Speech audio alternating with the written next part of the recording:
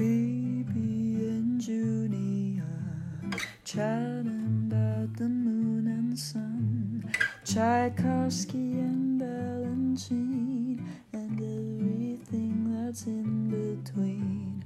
Phoebe and Junia, Phoebe and Junia, your favorite girls in town. It's red wine, white couch. Hello, everyone. Welcome back to episode 2 of Red Wine, White Couch. Thank you so much for tuning in again. Yes, welcome back. And thank you to everybody who listened to us last week. We had over 100 listens within 2 days on our first episode. So that's really, really exciting. Wow, we have so many fans. I know, all over the world. Fans and followers. Exactly. So, what are we going to talk about this week? Well, Junia, I feel like you have been so busy with our newfound podcast fame that I haven't really gotten to talk to you this week. So what have you been doing? True. What have I been doing? So this week was sort of the first week of my finals. So I was just wrapping up projects for my music modules in school. So I turned in like a final project for my electronic music class, which is well, it's sort of a stupid class, but and then it sounds very interesting to me. It is, and it's useful for this because exactly. It's the same skills applied for my skills are being put to use. Thank God you took electronic music. Exactly, and then I also have a performance module. So there I get to sort of work on my classical music, which is really exciting, and a theme for this week. But I'm playing. I worked a lot on this piece by Bach called the Chaconne. Oh, I love that piece so much, and I think you rehearsed it for me once. I think I did. I did ask you to come to my practice room one time. I mean, that was heaven. I loved that. It's definitely sort of one of those pillars of the violin repertoire, so I'm really excited that I get to play it, but it's also really, really hard, so I'm really happy that I have that final over with. I had to record a recital of myself playing and send it in, so that's done. Yeah, that must be a little bit challenging to find the motivation, or not the motivation, just like the right atmosphere, just playing to like a camera as opposed to an audience. It is. It's sort of like recording this podcast, you know? You have I prefer performing live because you sort of get the chance to connect with an audience and you have that adrenaline. At the very least a judge. You have the adrenaline, and you only get one chance, so sort of no matter what happens, you only get that one chance, and like it's over with in 15 minutes, whereas a 15-minute performance took me like 3 or 4 tries to I'm sure it was perfect on the first one, but it just wasn't good enough for you. It was definitely not, but that's over with. Fun fact about astrology. Junia's sun, moon, and rising are all in fixed signs, and fixed signs are notorious for being perfectionists. So we really see that reflected in your 6 tries. Well, that explains a lot. Yeah. But yeah, how about you, Phoebe? What have you been doing this week? Well, unlike you, I've kind of just been avoiding my work, but I actually feel like I'm just trying to watch out for my mental health at the moment and really take a moment to just appreciate this time. My apartment has never looked cleaner. I've become like an obsessive vacuumer. That's, hobbies are important. No, my floor is spotless. I named my vacuum Marcel. And I love that name. Thank you. Yeah, I take him for little walks. Excuse me. I take him for little walks around my apartment, and it feels almost like a pet or a friend. And taking care of our mental health, I see. Exactly. And he really, nothing is too dark or dirty for him. And I really love Marcel.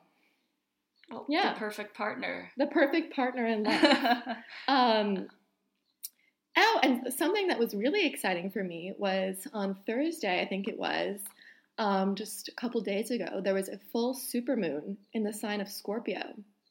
And so my sister and I and our neighbor Vanessa, we have an isolation pod.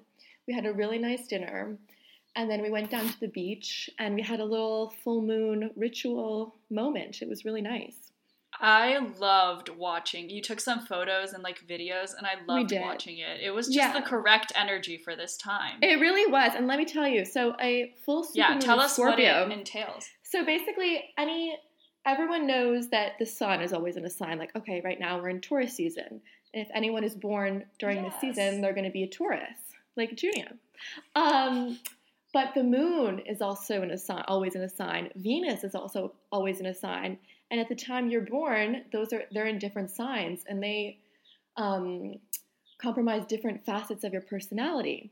But also, it totally affects just like the general mood. So if on Thursday, the full moon was in Scorpio, that was really drawing us into some depths. And Scorpio is the most intense, passionate, and emotional sign. And because it was the full moon, all those emotions were really being brought to light. So if anyone felt some extra intensity on Thursday, and you still feel it for 2 weeks before and 2 weeks after, in the case of a full supermoon, because it's just the intensity is that great. So if anyone was feeling that, that might be why. But anyways, I got really jazzed about this moon because my natal moon is in Scorpio. So I really wanted to appreciate it and welcome it. So we went down to the beach, we burned some sage, we cleansed ourselves with some sage. I brought my crystals. I don't know exactly what my crystals do, but I'm going to take all the help I can get. So I brought them to be cleansed by the moon.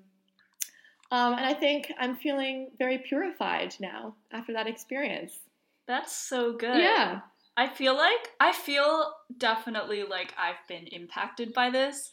Yes, because, Junia, let me tell you why. Because you're a rising Scorpio. So if anyone with Scorpio placements was going to feel this full moon more. Oh my goodness. Mm-hmm. Well, I feel like, does it align at all that like I've been feeling super intense? Oh, entirely. That's exactly what you would be feeling. Right. So I feel like, I've been reflecting so much on my past and also my current and also my future. Wow. I've been just reflecting. That's a lot and of reflection there. It's just been a lot of intense thinking and sort of thinking about my purpose in this world and sort of my purpose with what I currently do. So I was That's very FaceTiming, Scorpionic. Right? Yeah. Oh, okay. Well, I was FaceTiming one of my best friends from home in Iceland, and we were sort of both talking about this, and I thought that it would be really fun to bring her in for a chat on this week's episode. Well, let's do that then. Hi. Hello, Lilia. Hey. So I've never met Lilia before, so I'm really excited to be meeting her virtually. But yes, so am I. I've heard so many good things. I've heard so many good things about you. And I've listened to your first episode 3 times. No, my goodness. A loyal fan. Is it like a little lullaby for you before you go to sleep? You just hear our voices? Yes. Well, that's what I do, though. I am subscribed to so many podcasts, and I listen to them before I go to sleep. Oh, that's... To help me fall asleep, because I have, like... I like to listen to podcasts in the shower. So I can gain knowledge. How does that work? Yeah, I just like put. Do you have a speaker? Yeah, I have a speaker. Because I like to get clean and get knowledge. That's really fun. Oh, that's good. Get clean and get knowledge. Exactly. Why don't you tell us a little bit about yourself first, Lilia? Yeah. Firstly, since I have listened to your podcast 3 times, I noticed aren't you both Moon and Scorpio? I'm Moon and Scorpio. Are you Moon and Scorpio?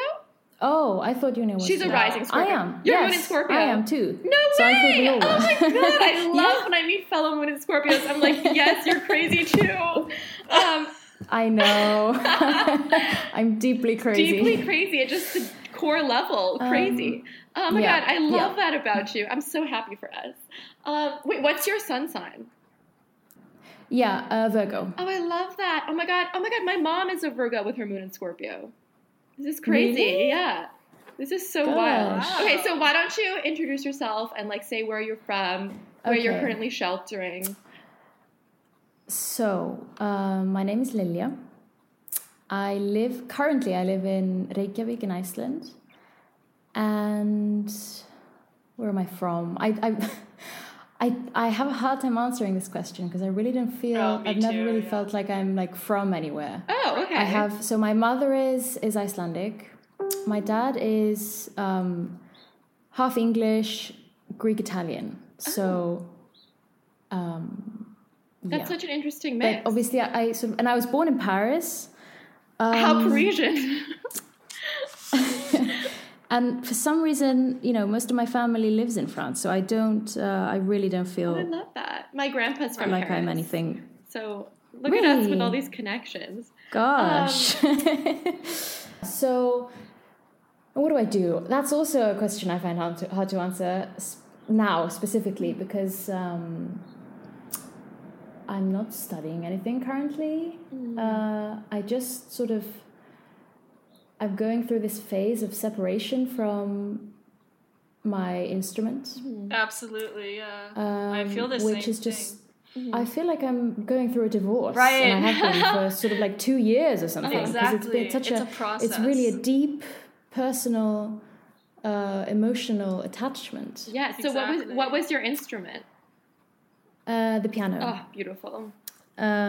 So I started at 8. I begged my parents to allow me to start playing the piano, and I went all in.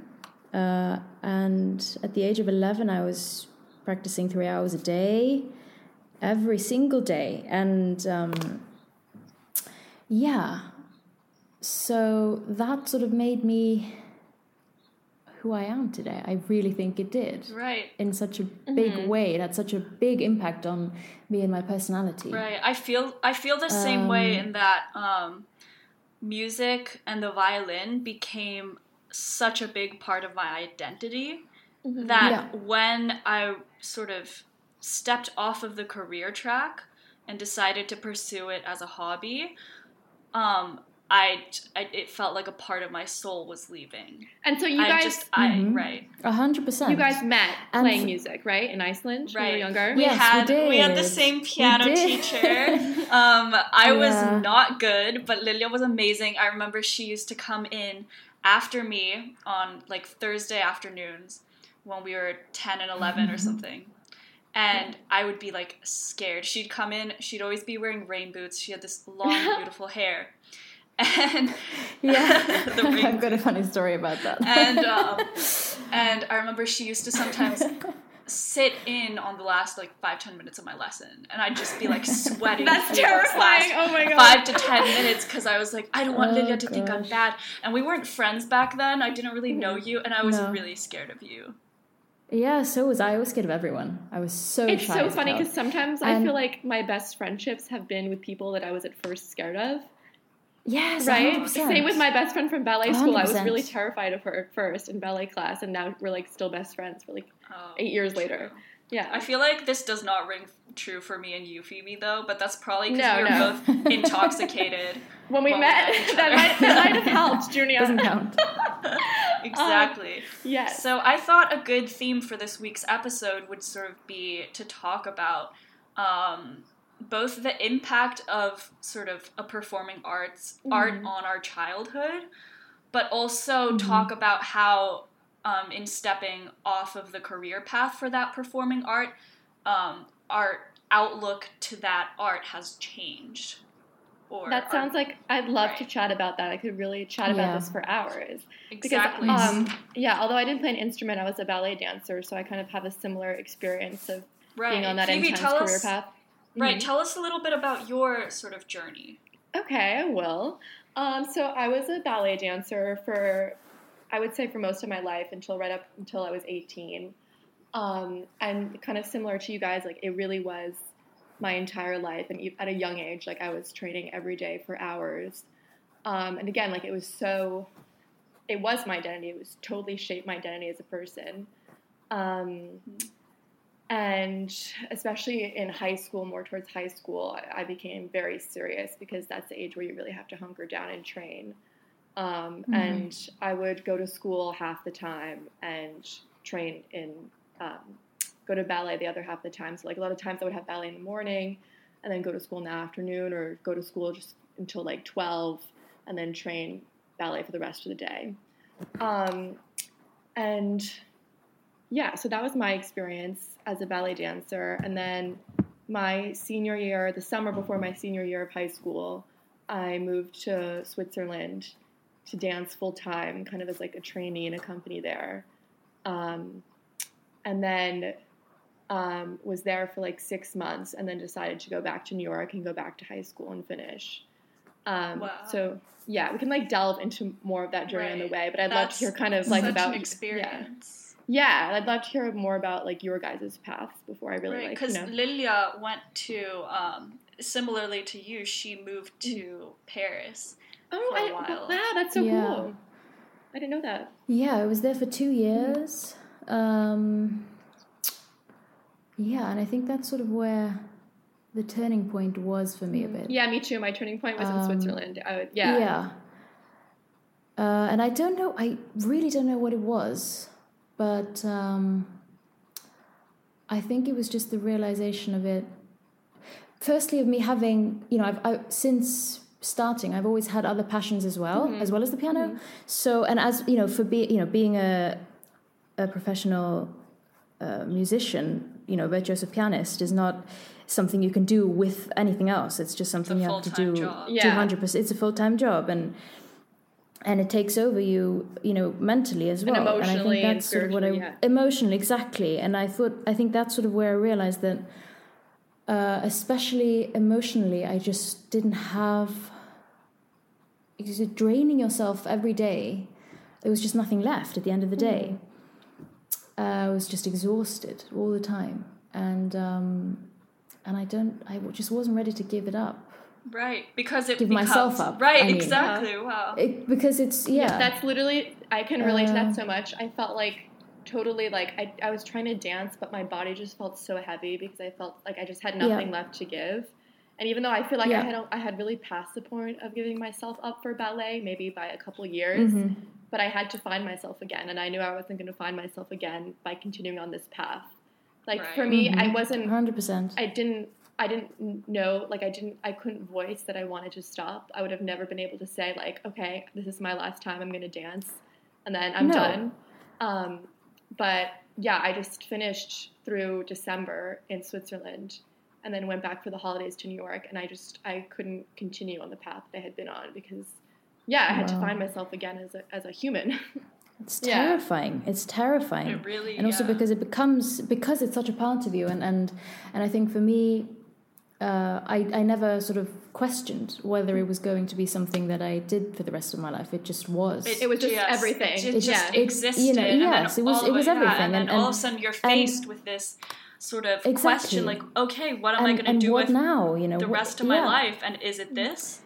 Exactly, and also how content are you with it being this? Yeah, and because it is so, there is nothing that makes me feel more, just alive than playing music. Right. So it's such a paradox.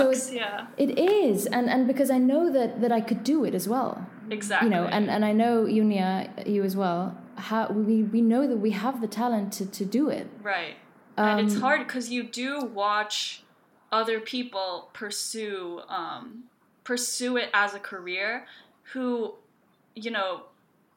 are, I guess lower, or not lower, but like don't practice as much.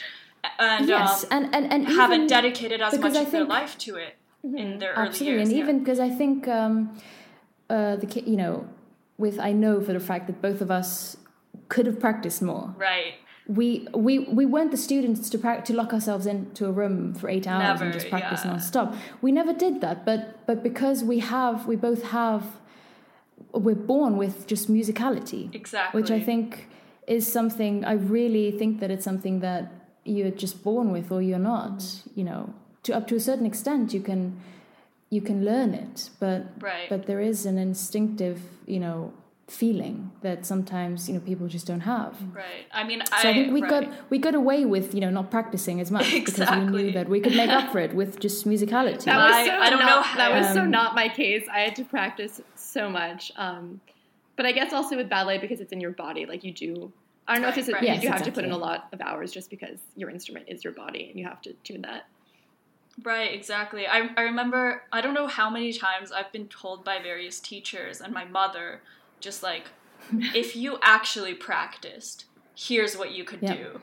And Yeah, like, I and it know. haunts and you. And we know it ourselves. And you know it, like, as I'm Yeah. practicing, I know it. I'm like, I could add an extra hour, add an extra 2 hours. I know that Yeah. my limits don't stop here. Yet, I couldn't, and I didn't want to practice more. And I feel like that in itself was enough of an explanation Yes. to just But then- give me confirmation that this was not the right career Yeah. path for me. Yeah, absolutely. But then I think what haunts me, and I think is what sort of scares me the most, is the thought in the back of my mind, also the question, am I just lazy? Right, that, that- too. But I think and that's something that's that terrifying. I think that's something that every artist asks themselves, and like every artist is constantly pushing themselves. So I feel like it's healthy to have that. It's like if Yeah. you are really pursuing it as a career, I feel like it's healthy to have that little voice inside of you that says, "Don't be lazy, push Yeah, I yourself guess. harder." Yeah. Right. Yeah. And I feel like that goes on with, so while we were discussing this episode, one thing that I mentioned in sort of talking about our performing arts childhoods, I guess, was that there was always such a thin line between sort of a healthy push from teachers and borderline mental abuse. And like we grew up loving that line. Like, Yeah. Like And not only seeking from it teachers, out. but also from parents. right. From parents, from teachers, from parents, from Yeah. peers, and from Yeah. everybody around you. Your competition. There's always going to be somebody you're competing against. Yeah. Whether It's- it's within your class or whatever. I really, I like, God, like I felt like I was like seeking that out almost, that intensity, that notion of like Right, something because being why so, would you yeah. continue?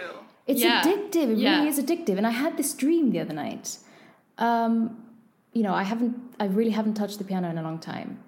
Just from, at this point I'm scared because I know that, because it is, the piano especially, well, all instruments are, but it's a sport as well Right, as you it lose is, it so art. fast. It just goes downhill from, just losing one day of practice. Anyway, what was my point? I You had a forgot. dream. Yeah, you had a dream. Oh yes, and I had a dream that I had a piano lesson. I went to a piano lesson, and I hadn't practiced. It was the typical sort of anxiety dream. I hadn't practiced, and so I sort of pretended to have forgotten my notes, my music. This is something And I that I've woke done up, many and I really, and this was a stressful dream. Right. But then I woke up, and I felt I missed it. Yeah. I missed feeling that, having to turn up to a lesson and show progress and Right. Just living by really miss those it. means of intensity. Yeah, I miss that all the time. exactly, Yeah. exactly. I've had so many ballet dreams. They're becoming less and less, but especially right after I stopped. Okay. Like, like, oh Yeah. my God, I forgot all my bobby It's pins. I intense. forgot my tights. Like, Yes, exactly. It's a breakup. It's a relationship. Yeah, it really, really is. For me, this is so dramatic, but I was a ballet dancer. For me, it really felt like a death, like a death of the self. And I had to, I felt like 100%. yeah, I felt like when I, and it's a death of a part of just a, yes, yeah, 100%. And like I was because- a baby again in the world, and I just had to find my way. Yeah. Yeah. Yeah, that was And me it's also, arriving at it university. also yeah. sort of, Yeah. yeah, and it also, for me, I think it's a good sort of, it's a good experience for my ego to just sort of, okay, because I've been able to hide behind this sort of Right. that part of myself for such a long time, and now I have to sort of face the facts that, I can't play the piano anymore. Really, I mean, I can, but at some point, I probably won't be able to. That's Right. hard There's because, a certain part that And- stays with you, and you'll always be able to recognize it and, even teach. But, that competitive part of you that was able to sort of, Yeah. the elite form of your body will never be the same unless you keep it up. And it's a hard truth to face, Yeah. And that's hard because not like it was an identifier for you, and even though, you know, that's not maybe a marker of your identity anymore, inside you, that's still such a huge part of your foundation. So it's hard. Yeah, absolutely. So I thought, because I was writing the other day for my music module, I have to write a musical diary. And it's mostly based on sort of your weekly progress. But one of the weeks I had nothing to write. I felt like I was in a slump, and like I just wrote I wrote a letter to myself about the violin. So I really wanted to share that with the listeners. I guess it's sort of like my testimony. So yeah, here's what I wrote. So I said, with so much time for reflection in quarantine, I cannot help but reflect on my past and why it is I do what I do. The summer before starting university, I was at a music festival with my mother. And she introduced me to some colleagues for the first time as a university student who played the violin as a hobby.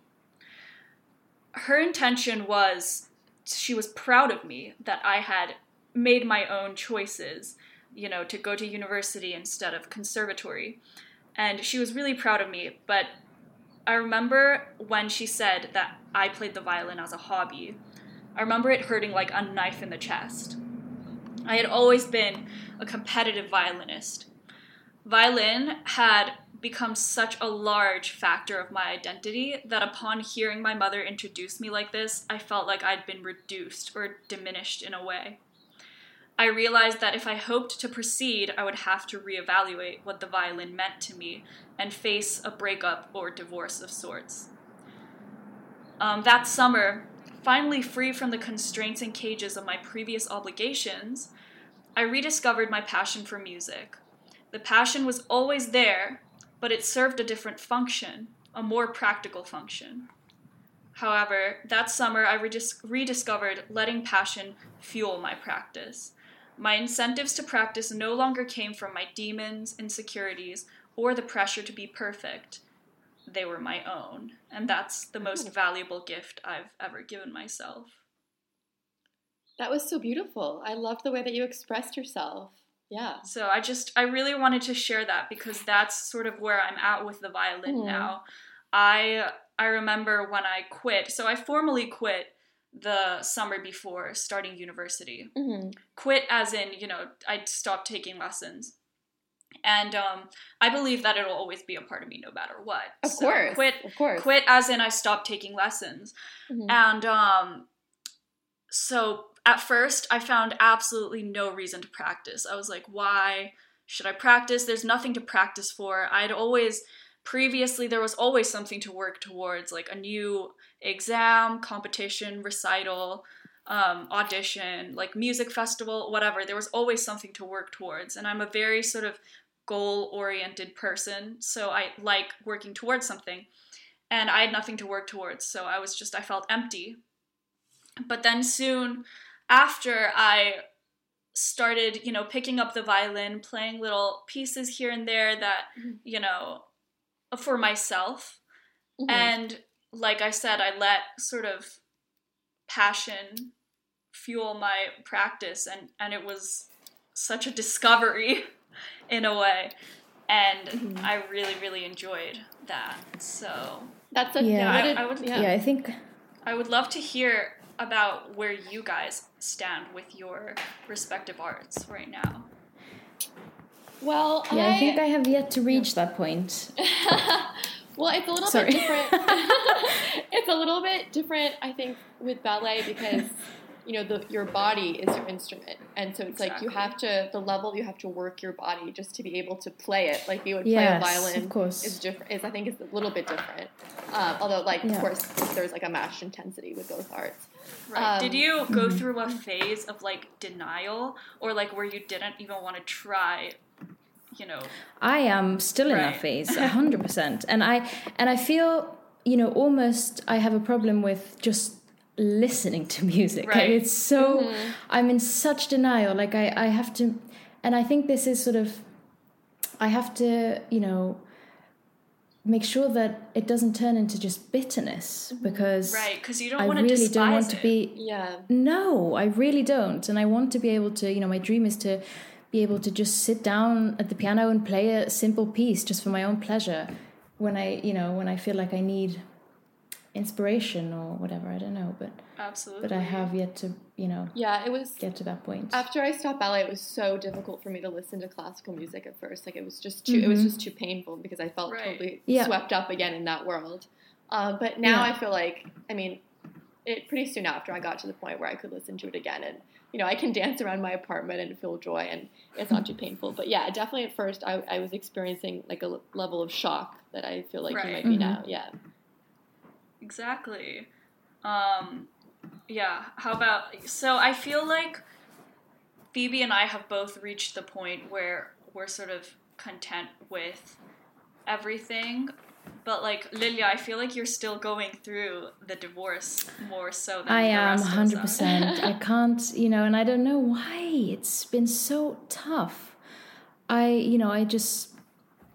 don't know why I can't get over it. And that's why I have this sort of fear of whether I've made the right choice or not. I think right. I mean, in times like these, I feel like I've been telling myself that every choice that I make, it's going to be the right choice just because I made it. Of course. Like, Exactly. I think yeah. if you've gotten to Absolutely. if you've gotten to the point where you've made it, like it was the right choice. Yeah. Yeah. Yeah. And it's hard to not look 100%. back, but we have to look forward, and there's so many things to be excited about. So Yeah.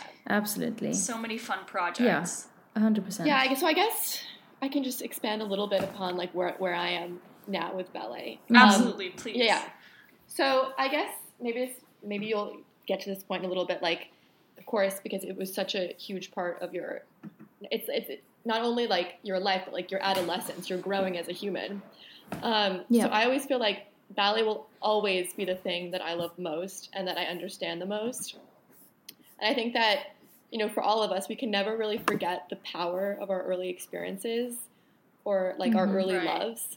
And I'm still in awe of that power and the effect that it had on my life. And I still feel kind of like, under the immensity of that power. Right. They say yeah. say that you will always be a little bit under the haze of your first love. Exactly, In many ways, yeah. our first love was the art. Yes. Yeah, and I 100%. also I fully don't expect to find that kind of love again in my life. It's just all consuming. No. It's like more than a love, because it changes you and it shapes you, and It really does. I can't divorce myself. And I think from that's that what's now so either. scary Yeah. is that am I willing to give it up? But you don't have to give it up. Like think it's- even if it's not, for instance, like even though I don't dance now every single day, like I don't live to dance. I don't wake No, up you're with that still in purpose. you. Yeah, Like yeah. it's still at my core. It's still such an essential Of part course. of me. Yeah. I think I just have to sort of wrap my head around that.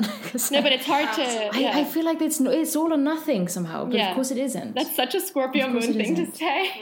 Really? Yes, we're so black and white. It's all or nothing. But you find that with a lot of art forms. Like that's how it has to be. Something that I find Yeah. really amazing is that like, which I now can understand. But well, it's actually something I struggle with a little bit. Like how I can live within one lifetime, even like I'm only 20 years old. Within 20 years, by two totally different systems of living. Like like my old system was I would wake up every day to dance. I would train every day. And now I don't live by that system at all. Now my system is entirely different. And how can I exist like according to these two totally different frameworks? Yeah, but I think it's, well, at least with me, I feel like that's what I've gained, or sort of what I can take away from the piano and into anything else I do is the discipline and sort of Right. because and of course this is true with anything, but how sort of obvious it becomes that practice really does make perfect, Right. and how you really do have to just spend so much time working on something to to get better. And I think that's the biggest lesson I've learned in the self-discipline. Right.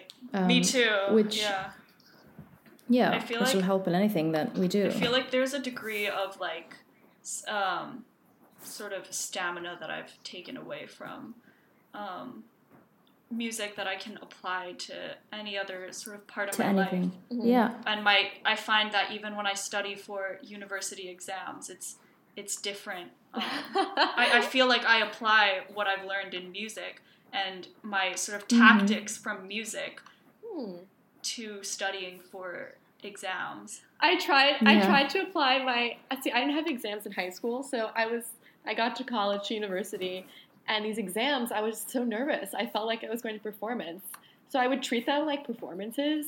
So I would have like, well, it didn't really work out very well for me. I would have like 4 copies before. I'd be like jumping around outside the room. I'd be like stretching. I'd be like, ready to go, guys. And then I'd sit down and my hand would be like shaking and I'd have all this adrenaline and I wouldn't know what to do. Now I figured a system out. But yeah, so I'm glad that you were able to transfer those skills and knowledge. I haven't quite figured that out yet, but. I have a funny question, or a fun sort of topic. Does anybody have any sort of horror stories? Oh God, you guys go first because I have so many. So you guys go first. I feel like I only have one, but yeah, I know. Yeah, you go ahead. This one's sort of like me and Lilia collectively. So Lilia and we were in a piano trio with my twin sister, Löwe. And so we were playing, I think was it Rachmaninoff piano trio? Yeah, I feel like it was. Yes. I'm pretty sure it was Rachmaninoff piano trio. Yeah. Highly recommend it. I'll add it to our playlist for Red Wine Couch. Yes. And anyways, so my sister who plays the cello flipped a page of her music, and luckily during a rest, it slid. The music fell off her stand, and it slid. We were playing in a church. It slid all the way down the aisle, like all the way to the end. And like there was a full audience. There's not always a full audience in classical music student concerts. For some reason, no one like stood no one up. tried to help to pick it up. But also, it was one of those churches So that had just doors up. on every sort of pew. aisle. Yeah, yeah. So, you're right. so nobody could come help. So Löwe, with the most unfortunate instrument, like the cello, sprints down the aisle, grabs the music, and somehow makes it back, flips the page in the nick of time. Like, it was the most amazing thing. It was the most nerve-wracking. It was like it was staged. It looked like it was staged. It literally, and of course, she came in like perfectly calm, because like Löwe gets no stage fright. Oh my God, yeah, she's amazing. Yeah. Not at all, nothing. Yeah, because I remember I would get nervous, Lilia would get nervous, but Löwe would always be so really chill, and it reflects in her playing. Like, she plays the cello, she just sits there, and it's like nothing's going on around her. Well, that's good. She was able to maintain that level of calm running after her music. Yeah. How about you guys? Only Löwe. How about you?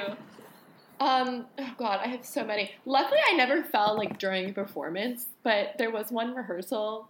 We were rehearsing for a gala. I was 14, and we were rehearsing with Alexei Ratmansky, who's like a very famous choreographer, and he's like the former head of the Bolshoi in Russia. And literally, I was just running off like into the wings, but we were in the studio, and I just fell like I face planted the hardest I've ever, it was like, I don't even know how, because I was just gracefully running off stage, and he was like, stop! He made everyone stop, he made the music stop. And this is what I love about ballet. No one was like, are you okay? Like, are you injured? He was like, excuse me. He was like, if you do that in the show, it's gonna ruin the whole thing. And I was like, what? I was like, obviously I didn't talk back because, no way. But in my head, I was like, well, I wasn't exactly planning on embellishing your choreography with a fall like that, so, don't worry about it. It wasn't intentional. I won't do it in the show. Phoebe, I've never heard that story. That's so insane. I have so many like that. God. I have so many.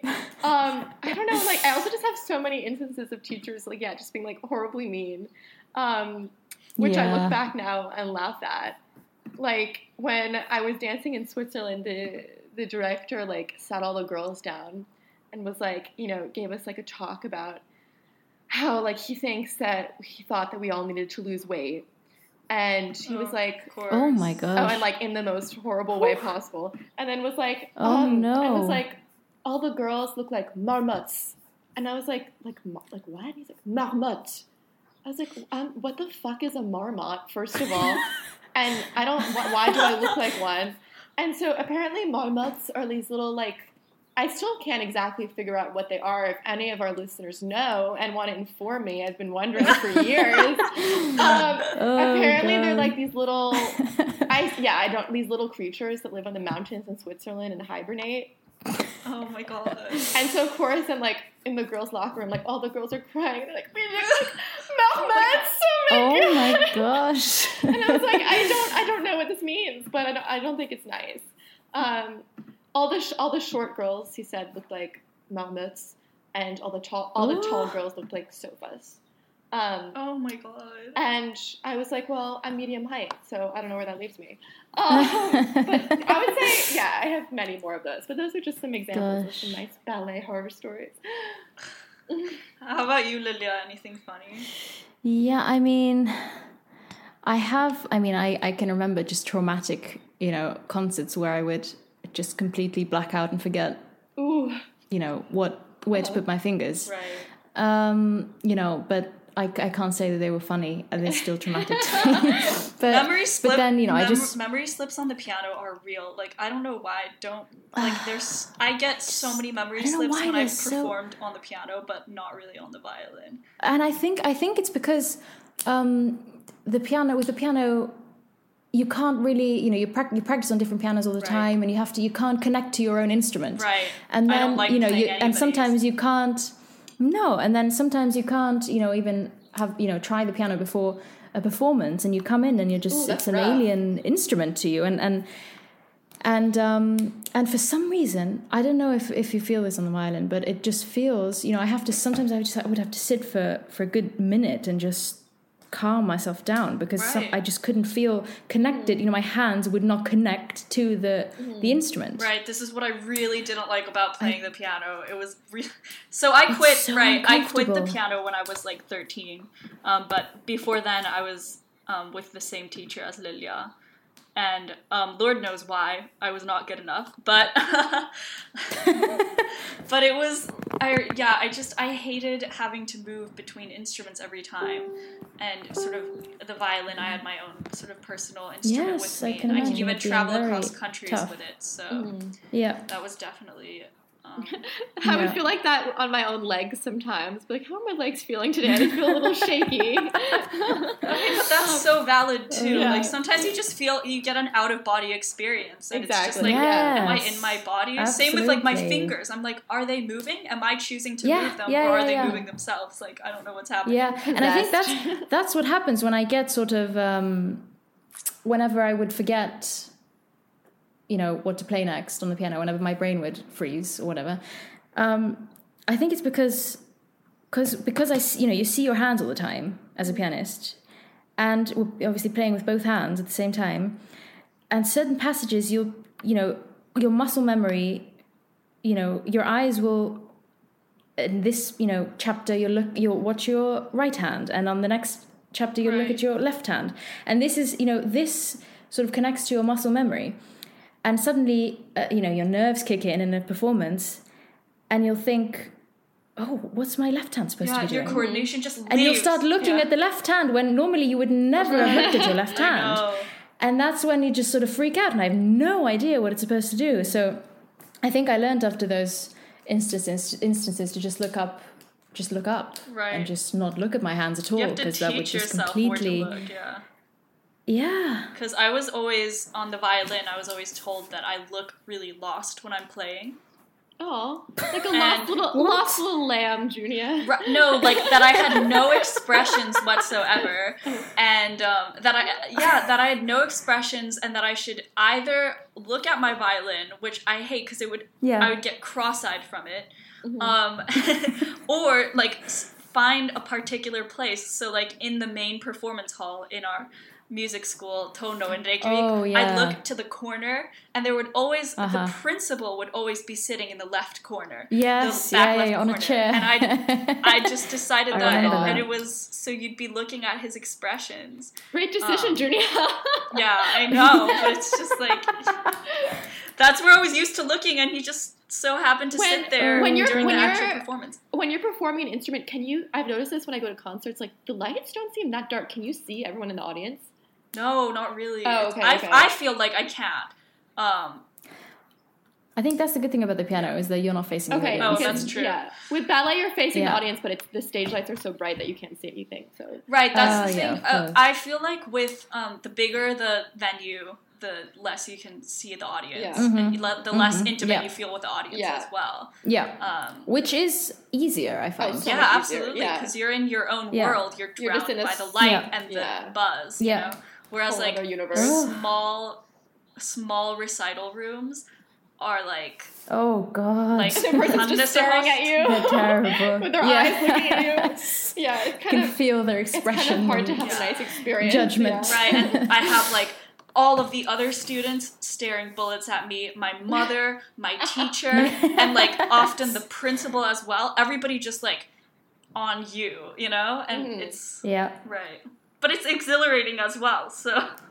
That's why you keep on going. I love performing. It's such a love-hate relationship. Such a love-hate. Yep. But like, I was playing a concerto with the University of St. Andrews, the orchestra last year.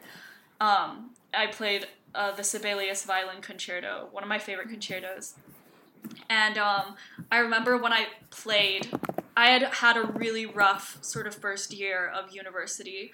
And being able to sort of have the opportunity to play the violin at school in this capacity was really, really special.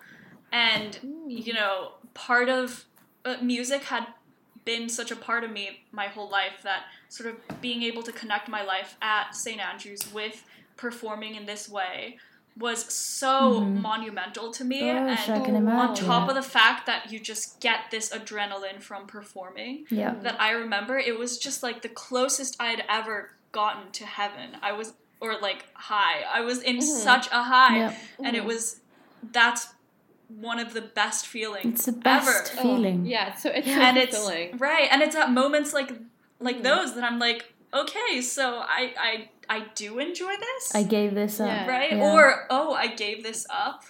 Yeah. But like I said, my philosophy is I made the decision, it's the right decision. And but also, like, look, you still get to have that experience, you know? It's not like it's gone. Yeah, exactly. Absolutely. And it's fun also, after a year and a half of sort of being off the career track, I've found ways to enjoy what I previously didn't enjoy. So like I never used to really listen to classical music, but now I've discovered so many new pieces, so many new symphonies and like chamber music, and so it's almost like I exclusively listen to classical music now, whereas before classical music was like school to me. It was there, and like during my free time, if I was listening to music, I'd listen to some other genre. Yeah. I was such a bunhead. I was like I think it's the opposite. I was always listening to ballet music or classical music, you know? Me too.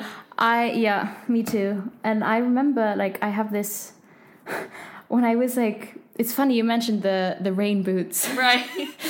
Yeah, because I remember when I was like, I think I was 12 or something, 11, I had like won a piano competition here in Iceland. And I was asked to do an interview, like a television interview. I know this story. Yeah, and I didn't have a normal upbringing either. So we didn't have a TV growing up, and there was only classical music. And so I really, I was sort of a bit of an outsider, I have to say. Like, I didn't know anything about pop culture or anything. So I did this interview, and the woman was just, I sort of astonished, maybe more than fascinated, because she I remember her asking me, "So what? You don't listen to Lily Allen?" And at the time, my eyes are just blank. I had no idea who she was, and she just kept naming these singers that I just had no idea who they were, and I was sitting there in my muddy rain boots. I'd just come from the school up in the countryside, and God, I've never actually watched that interview. That sounds really like an idyllic childhood. Yeah, it really was. But I think it also sort of contributes to sort of me. I don't feel like I've ever felt part of a group of any kind. I've never felt like that either. I'm more of a lone creature. Yeah. I feel like it's also 100%. when you dedicate so much of your life to an art in our capacity, sort of you have to learn to, or in a way you're sort of isolated. You have to learn to be alone. 100%. Yeah. And the school trips and the birthdays and that I missed out on because of practice, Right. and I'm grateful for it. I don't regret it at all. No. And I, But I also think that, even if, as like a younger adolescent or like in your teenage years when you have to spend a lot of time alone, I never really experienced loneliness because I had such a rich inner life and such like a desire. Absolutely. I never feel lonely. So full of desire to do what I was doing. I'm like now, exactly, looking back. But I do think that, looking back, I'm like, who were my friends? I didn't have too many friends, but I also never felt like I was missing out. Yeah, exactly. No, but I think that's why I was really grateful for, and I am, for you and Love, is because you were the only friends that I had that I could relate to in that way. Right. In the way that was my biggest passion and my, the biggest part of my personality. Exactly. But in the same and way, I didn't have that in anyone else. Yes, but I remember what was unique for us, for the three of us, and our friendship was that,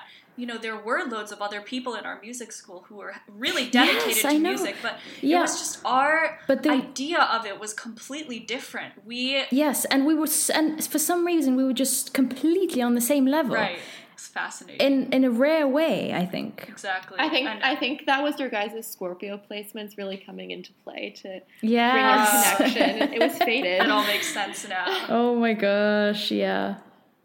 But I also agree, like, one of my longest friend is from, my oldest friend is from ballet school, and it's like that way that you can just relate to each other. Like, I think if you've performed with someone, or if you've really trained intensely with someone, they've been with you at those moments of your life that you can't really, you're the most vulnerable. you can't put into words, and you've had these experiences together that are, heightened experiences. Exactly. So I feel totally linked to her for life. Shout out to Ariel, who best be listening to this podcast.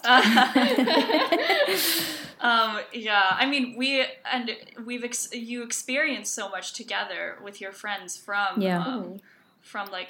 music school, from ballet school. I remember we'd watch so many concerts together. We'd have to get through so much crap together as well. We'd have to sit through concerts that we didn't want to sit through, but at least we had each other, and we had classes together. We had harmony.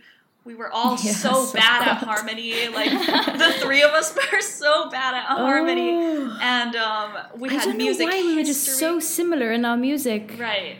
It was just. For people at our level, most people found harmony to be pretty easy and sailed through it, but the three of us, for some reason, we the three of us to just want to get better at it. Music history as well. For somehow the three of us scored the lowest scores, but it's all bonding. So do you guys? I was wondering, not only did I love to dance, but I was obsessed with going to the ballet. When I was 13, 14, 15 even, I would go to the ballet every single night when ABT was in its spring season. I would go every single night. Did you guys ever enjoy that, or have a favorite performance, of watching a performance, a favorite memory of that? Oh, Kissin, Lilia.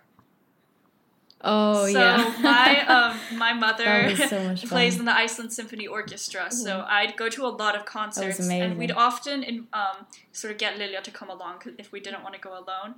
But especially towards our sort of high school years, I guess, we'd be going at least once every 2 weeks and dragging Lilia along. But one time, this fantastic pianist, one of the most famous in the world, Kissin, he came and... he came and played. Wasn't he playing the Rachmaninoff? He was playing the Rachmaninoff. It's always with the Rachmaninoff. I know. Yeah. No, Rachmaninoff is one of those glues to our friendship. Is Rachmaninoff? Yes, gosh, we listened to it. It's an Aries. We had it on. Oh, sorry. Rachmaninoff is an Aries. Oh, really? I hope I'm right. I'm double checking now. we listened to the second concerto hiking up the Great Wall of China. Oh my goodness, Wow, we damn. We had a little speaker with us, and That's quite dramatic. Right, that whole Yep. trip was Yep. just a whole nother story. oh god, yeah, we don't have to go into that. But I mean, it was good. what great and bad. experiences we've had together. So, and all It through was so music. much fun. So, I mean, in the Yeah. end, I'm so thankful to music for bringing me you, Lilia. Gosh, Aw. yes, me too. And I'm so grateful that it brought you guys together, so I get to talk to both of you. Yes, and it brought me Yeah. with you too, Me Phoebe. too. It's It what's did, because uniting that's- all of us. We really bonded over that. Yeah. Okay, wait. So Right. before we go, for a little extra Mhm. segment, I was wondering if you guys could teach me a little Icelandic, because I think I really love, Junia, when I hear you speaking Icelandic on the phone. I think it's so beautiful. It's kind of like you swallowed an angry horse, and I just want to learn how to speak it. That's right. That's also the correct personality. No, I'm kidding. yes. What do you want to learn? Can you teach me how to say? I don't know. What should we say? Like, I just like how would I say like my name is Phoebe? Okay, so in Icelandic you say ég heiti. As Ég like, heiti. yeah. Ég that's heiti pretty good. Phoebe. Ég heiti Phoebe. Yeah. It sounds sort that of was almost like a Swedish Russian, accent. Swedish almost. Russian, Swedish. We'll just speak Yes. Swedish. How would I say like listen to our podcast? Hlustið á hlaðvarpið okkar. Oh wow, I really didn't get that at all. Hlusta á hlaðvarpið okkar. I actually just recently learned the Icelandic word for podcast. Me too. Oh, what is it? So I'm I'll flaunting just it. do that one. It's hlaðvarp. Hagvar. Yeah. Hagvar. Exactly. It's such a dynamic language. Well, so now I it's- will add Yeah. Icelandic to my LinkedIn page as a skill. You know what? That's all you need to know. Go for it. Yeah. So, Yeah. do you guys have anything else to add? I feel like we really just talked about so much and really delved into the depths of our artistic experiences. Yeah, I don't really have much to add other than that, my last point was I'm just so thankful for music for bringing me my best friends. Aww. Aw, same. Me too. I'm thankful for music, Yeah. just en general. Yes. Oh, final point. Mhm. I want to feature like a piece every week. So on our podcast that I could add to our playlist. So Lilia, what is currently your favorite piece to listen Ooh. to? Pressure. So I have been listening on repeat to I Love Mozart. Mozart is, I think it's sort of top 5 composers for me. Absolutely, me too. And, approaching summer, I have been listening to the Mozart Piano Concerto number 21 in C major on repeat all day long. That's how I listen to I always music sort as of connect well. Mozart too. to summer. Right, it is actually so, especially the transition from spring into summer, just that's what Mozart Yep. is to me. 100%, yeah, me too. Yeah, so that would be my piece. Absolutely. I'm going to add it to the playlist, so everybody go listen to it. I promise it's beautiful and it's not boring. So many people come to me and say, oh, Mozart sounds so boring. Really try to Oh, can listen I- in between the lines. There's so much going Yeah. on. Mhm. Yeah. Can I add another piece? Oh, Absolutely. go ahead, by all means. One more. A piano piece as well. And this is another sort of summer piece for me. It's Debussy. So it'll be a little more probably easy listening for many people. Love Debussy. Me too. Okay, so it's Une barque sur l'océan. Ooh, what does that mean? Ooh. So I guess it means like it's a piece about the water anyway. Oh, okay. So Very ocean. Debussy. Perfect for summer. I believe that he was. I believe yes. that Debussy was a Pisces, which really makes sense because he wrote a lot of, I think, very like soft pieces, especially inspired by the water. And Pisces is a water sign. Yes. So, Oh, really? yeah. Gosh. I'm so curious about like birth charts and... Oh, well, I can do yours if you send me your info. Yeah. Wait, that was such a lie. He wasn't a Pisces. So never mind about that one. I was incorrect. But see, we all have to check. We all have to do some more astrological research so we can really be sure of our of my statements on the podcast. Exactly. So one more time, Lilia, what was it called again? So I just translated it, and I hope Google Translate is telling me the right thing. But it says it means a boat on the ocean. So yes, it is beautiful. It's a beautiful piece, and this piece is actually sort of inspiring me to play for my own enjoyment. And I have found the notes. I have found the music, and I think the next step will just have to be to do a bit of practice. Yes, you can do it. Here's to growth. Here's to growth. Here's to growth, exactly. So here's a little bit out of the Ravel piece that Lilia was talking about. It's one of my absolute favorites. It's so beautiful and so cozy to listen to, especially during this time. It was composed in 1906, and the pianist here is André Leplante.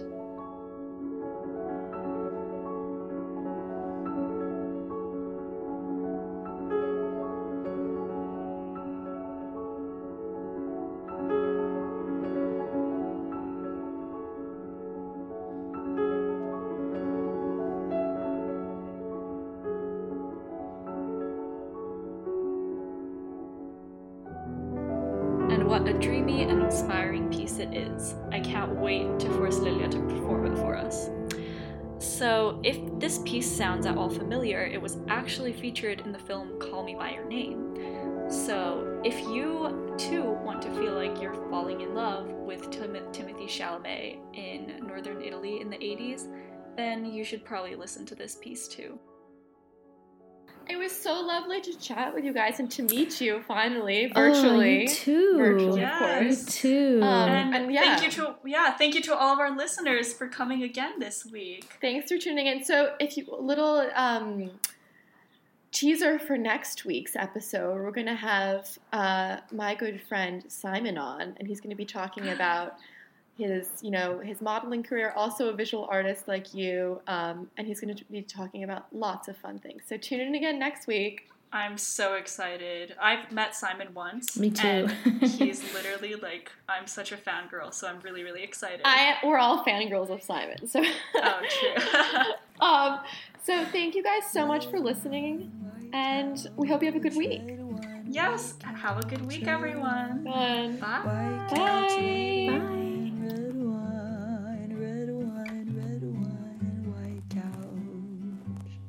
Red wine, white couch, red wine, white couch, red wine, white couch, red wine, white